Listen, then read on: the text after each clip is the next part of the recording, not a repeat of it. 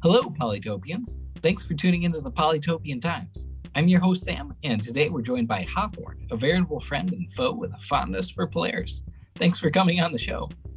Glad to be here. I've sacrificed enough of my time to this game. Makes sense that I should chime in now that I've gotten full of myself with some victories. Yeah, glad to have you here. A lot of experience we got on board now. Oh, yes, too much. Never enough, in my opinion. Well, before we get into the episode, I just wanted to say that I'm grateful for the recent news posting game about the podcast, and I'm happy to see the people enjoying the show. I also wanted to share another Polytopia podcast newsletter that I think you'll find interesting. You can't have too much Polytopia content after all. No, you cannot. No, definitely not. The podcast is the Polytopian Interviewer, which is a podcast featuring interviews with players in the organized competitive scene. It's a good look into some extremely skilled players and their stories. There's a link to the Polytopian Interviewer in this episode's description. You can also catch those episodes on YouTube. Just search for Polytopian Interviewer. Pretty straightforward. The newsletter is the IMO Times. They cover Polytopia news as well as events and happenings on the Discord. You can find them on the Polytopia Discord, as well as on the Polytopia subreddit and Facebook, recent posts. Good to see them there too. If you're a fan of all things Polytopia, you should go check both of them out. Anyways, back to the show. Today, we'll be talking about Kickoo, the leopard riding masters of the water. Let's take a look at them. The Kickoo live in tropical lands with palm tree jungles and lush green meadows where you can find their fruit, the banu. Which looks suspiciously like a banana. Quite, yes, in abundance, as well as the many fish that swim in Kickoo's waters. Their waters are bordered by white sandy beaches, along which you can find coconut palms scattered. Jutting above the jungle are their mountains, hexagonal basalt columns that resemble the Giant's Causeway in Northern Ireland. These mountains go down to the bedrock of the square, being the deepest mountains that any tribe has. In the jungles, you can find leones roaming, animals similar to leopards. They're very social and playful critters, and they get quite sad when they feel lonely. They're extremely fast, being faster than even the Umaji Shibra. As you travel through the jungles, you'll come upon green buildings through the foliage, homes with banana leaf roofs. Wouldn't those be banu leaf roofs? I mean, technically. I think technically you're correct. Some of them have stone walls, and even some of the houses are in trees.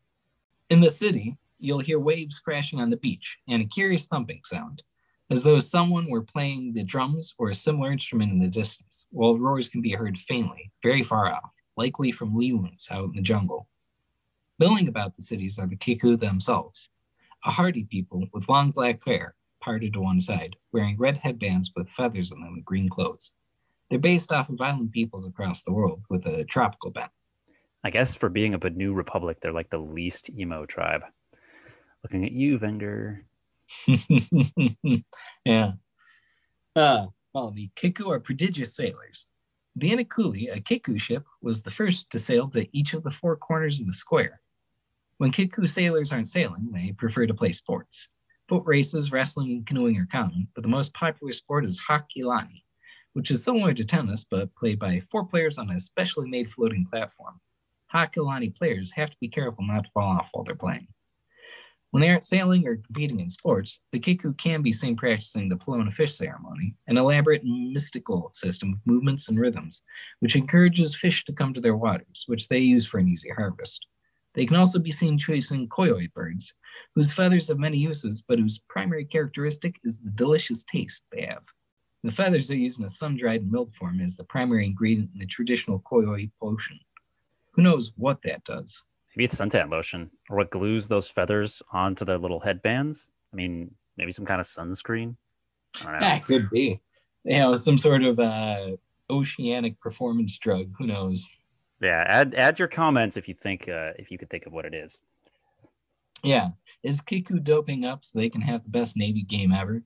You heard it here first, folks. So let's talk resources. Kickoo has 50% of the default mountain spawn rate, 150% of the fish spawn rate, and increased water spawn rates. 40% of Kickoo tiles are replaced with water. Specifically, that can cause discontinuities in land bridges on lakes and water tiles in drylands to appear. And those increased water spawn rates also mean better chances for strong customs house locations for your cities. They start with fishing, making them a turn zero tribe, which means they have a strong economic early game with quick access to their navy. The main drawback for Kickoo is that their starting tech makes them less effective on maps with little to no water. They're especially vulnerable on drylands matches, and they honestly shouldn't be used there. To maximize the benefit of that turn zero tech start, you want to spend your first turn leveling up your capital and send your explorer off to find more villages to settle. Generally, it's going to be best to send them diagonally toward the center of the map so you can find opponents faster and also reveal more terrain with each move. A diagonal move into the corner of a cloud bank will reveal all the tiles adjacent to that corner, rather than, say, revealing only the 3 tiles adjacent to you when you move towards a flat-lying cloud blank. Kickoo also has the ability to rush their naval expansion with early ports. Do this and try and claim as much of the map as you can before your opponents get seabound. They also have a strong terrain for customs houses, so you want to make sure you're rushing those as well, because they're going to be necessary for the late game, which for Kickoo is best played with a fleet of defender ships and battleships, preferably giant battleships, but defenders can make good battleships when needed. I generally recommend not trying to do that with warriors. Just having a 10 health means that the 20-star investment's just a bit too high to be really worth it. But in a pinch, even then, you can squeeze by with the occasional warrior battleship, but in general, try and shy away with it. When playing Kickoo, the other thing to keep in mind is that the water defense bonus you get from Aquatism is going to be the most valuable defense bonus you're going to get. Generally, most of your conflicts are going to take place at sea, and that defense bonus, when added to, say, a battleship attacking a battleship, will turn the tables on the attacker, where the defense of the battleship with the defense bonus becomes more powerful than the opposing battleship's attack. It may go without saying, but just in case, for those of you not in the know, by the way, free whales are a good thing. If your city, by some luck or careful planning, can expand, definitely account for whales in your TTR, or turns to return, on your investment and border expansion. Also, it could be a faster way to get aquatism if you account for, oh, hey, I'm getting a whale on your way to aquatism. Also, ship ganging. I don't know, you probably have seen this, the whole thing where people can move one ship and then move the other so that they can explore more quickly. However, you can also use ship ganging to do a surprise invade. I have done things that have led to making players resign without even attacking my units in a game. Ship ganging. Most people think of multiple ships as a way to explore faster, but consider that inexperienced players, bots, or even just excellent players who are going a bit closer to the edge than usual may not end up garrisoning a city on the edge of their borders if they don't think anyone else has ships in the water.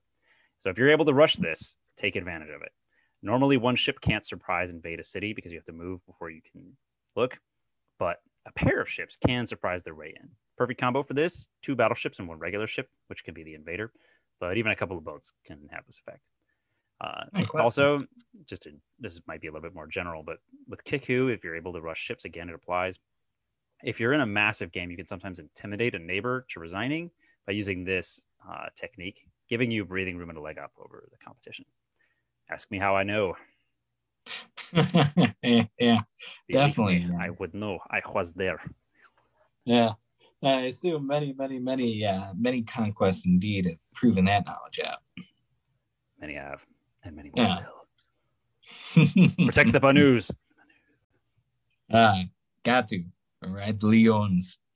Kickoo is strong on most maps. Their only weak map is drylands, maybe lakes, depending on terrain spawns. As with most turn zero tribes, your best bet is going to be to force settle them and deny them the opportunity to expand and grow their economy.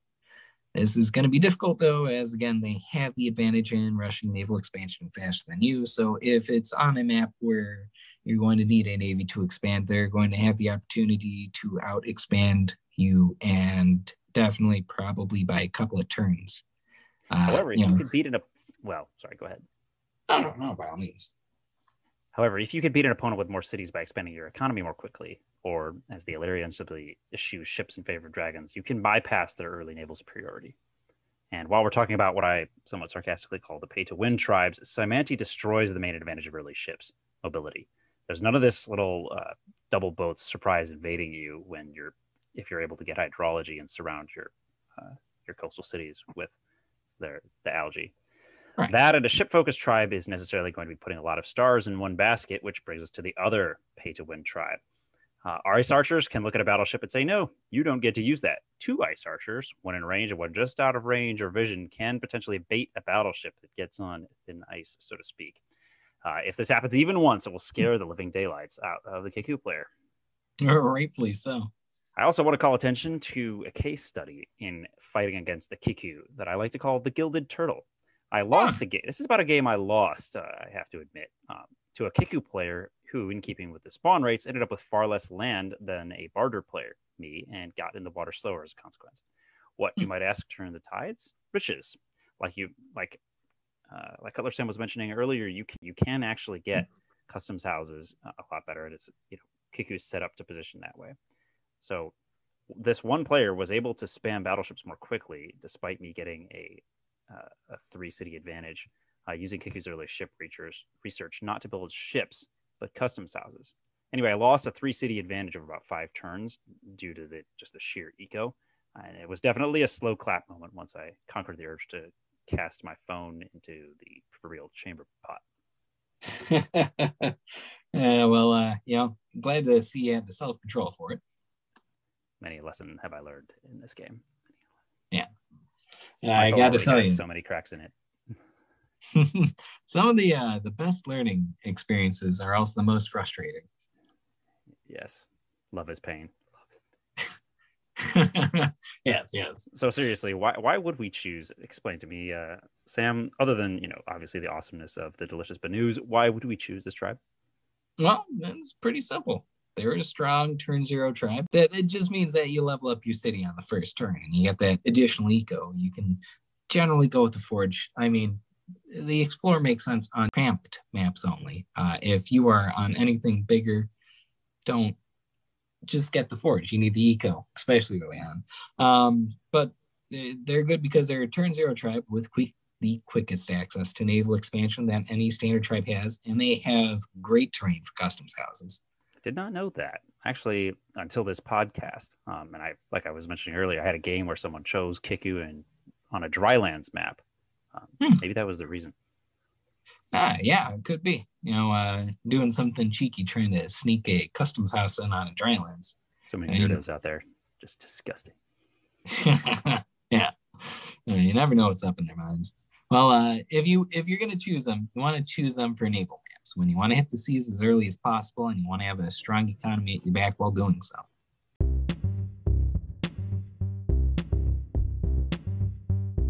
That's our episode today. Thanks for tuning in to Polytopian Times. And Hawthorne, it's been a pleasure having you here today. Oh, yeah. My pleasure was mine. My username, by the way, for any of you that want to get stomped by Kickoo or your other tribe of choice, is Hathorne, Hathorne. It's like Nathaniel Hawthorne, but without the W. Indeed. So, if you're looking for a good game, well, he's quite game for it. And it's been a pleasure. I'm hoping we'll have you on again, and maybe for next week. And next week we're going to be looking at Lexador. So we'll see you then.